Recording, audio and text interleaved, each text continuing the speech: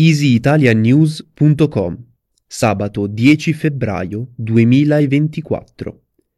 Esteri. Eruzione vulcanica in Islanda.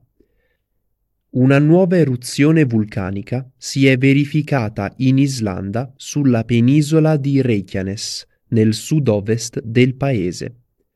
Questa è la terza grande eruzione che avviene nell'area nel giro di poche settimane, dopo quella del 18 dicembre 2023 e quella del 15 gennaio 2024. Questa eruzione non è arrivata del tutto inattesa.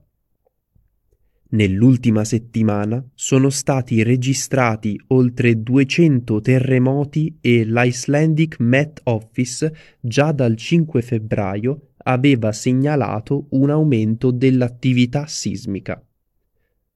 La lava non si sta propagando all'interno del centro abitato, ma molto più a nord-est, in una posizione del tutto simile a quella dello scorso dicembre. Le prime immagini hanno permesso di stimare una lunghezza della fessura eruttiva di circa 3 km, dal monte Sundnukur al monte Stora Skogfell. La situazione è in continua evoluzione e le autorità stanno monitorando attentamente l'evento. Salute. Aumentano i casi di morbillo in Italia. L'Istituto Superiore di Sanità l'8 febbraio 2024 ha pubblicato un bollettino di sorveglianza sui casi di morbillo e rosolia in Italia. Nel 2023 è stato segnalato un aumento dei casi, minore rispetto ad altri paesi europei, però sempre da tenere sotto controllo. Per ora, nel 2024, l'incidenza nazionale è pari a 0,5 casi per milione di abitanti e oltre la metà dei casi è segnalata nelle regioni Toscana, Lazio e Lombardia. Il 26% dei casi ha portato ad una complicanza, di cui le più comuni sono diarrea e polmonite. Inoltre il 91% dei nuovi casi non era vaccinato.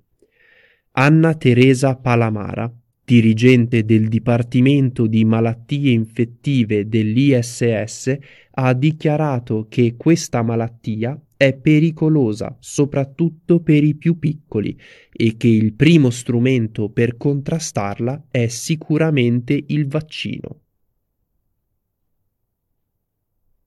Italia. L'orso M90 è stato ucciso. Gli animalisti insorgono. L'orso M90, un giovane esemplare di 2 anni e mezzo, è stato prelevato e ucciso. La decisione di abbatterlo è stata motivata dalle autorità perché l'animale aveva seguito e si era avvicinato a una coppia lungo un sentiero nei boschi del Trentino Alto Adige.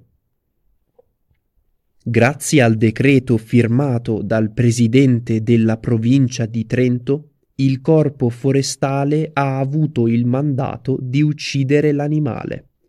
Munito di un radiocollare dal 2023, l'orso è stato al centro di numerose segnalazioni ed era ritenuto una minaccia per la sicurezza. Le associazioni animaliste sono insorte contro questa decisione miope e nemica degli animali, tra cui l'Organizzazione Internazionale Protezione Animali, la Lega Antivivisezione e l'Associazione Animalisti Italiani, e chiedono giustizia e una politica volta a promuovere una convivenza pacifica tra gli esseri umani e la natura. Anche il ministro dell'Ambiente ha dichiarato che l'uccisione non può essere l'unica soluzione e ha promesso di impegnarsi per trovare alternative.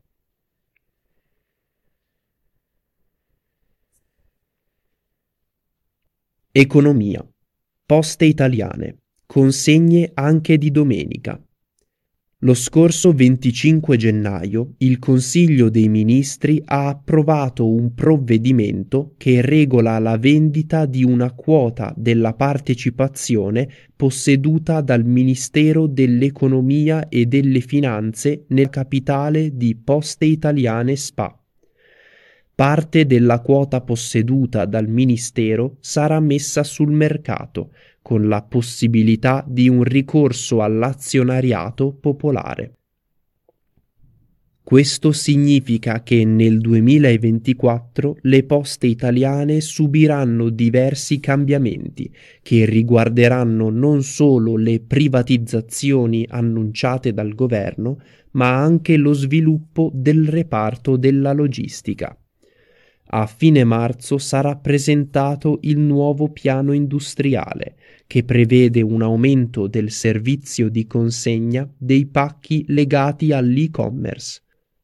Questo comporterà anche consegne di domenica e nei giorni festivi.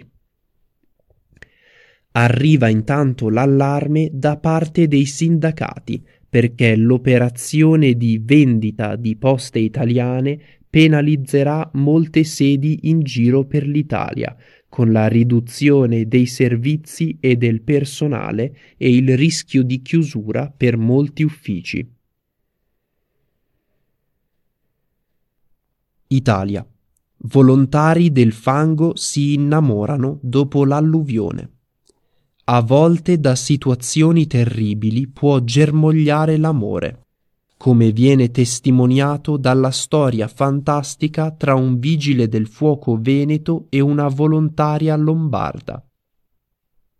Cristina Nulkis è una babysitter fondatrice dell'associazione umanitaria Mama Iovò, mentre Andrea Pelizza è un vigile del fuoco a Pordenone. I due si sono incontrati con la pala in mano mentre aiutavano i cittadini di Forlì a spalare il fango dopo le alluvioni dello scorso anno in Emilia-Romagna. La coppia ha raccontato la loro storia in una puntata del programma TV L'Ora Solare e a seguire Al Resto del Carlino.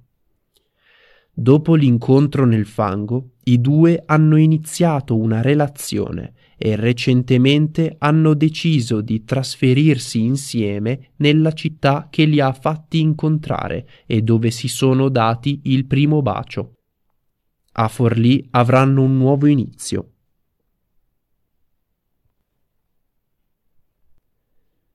Cultura e società.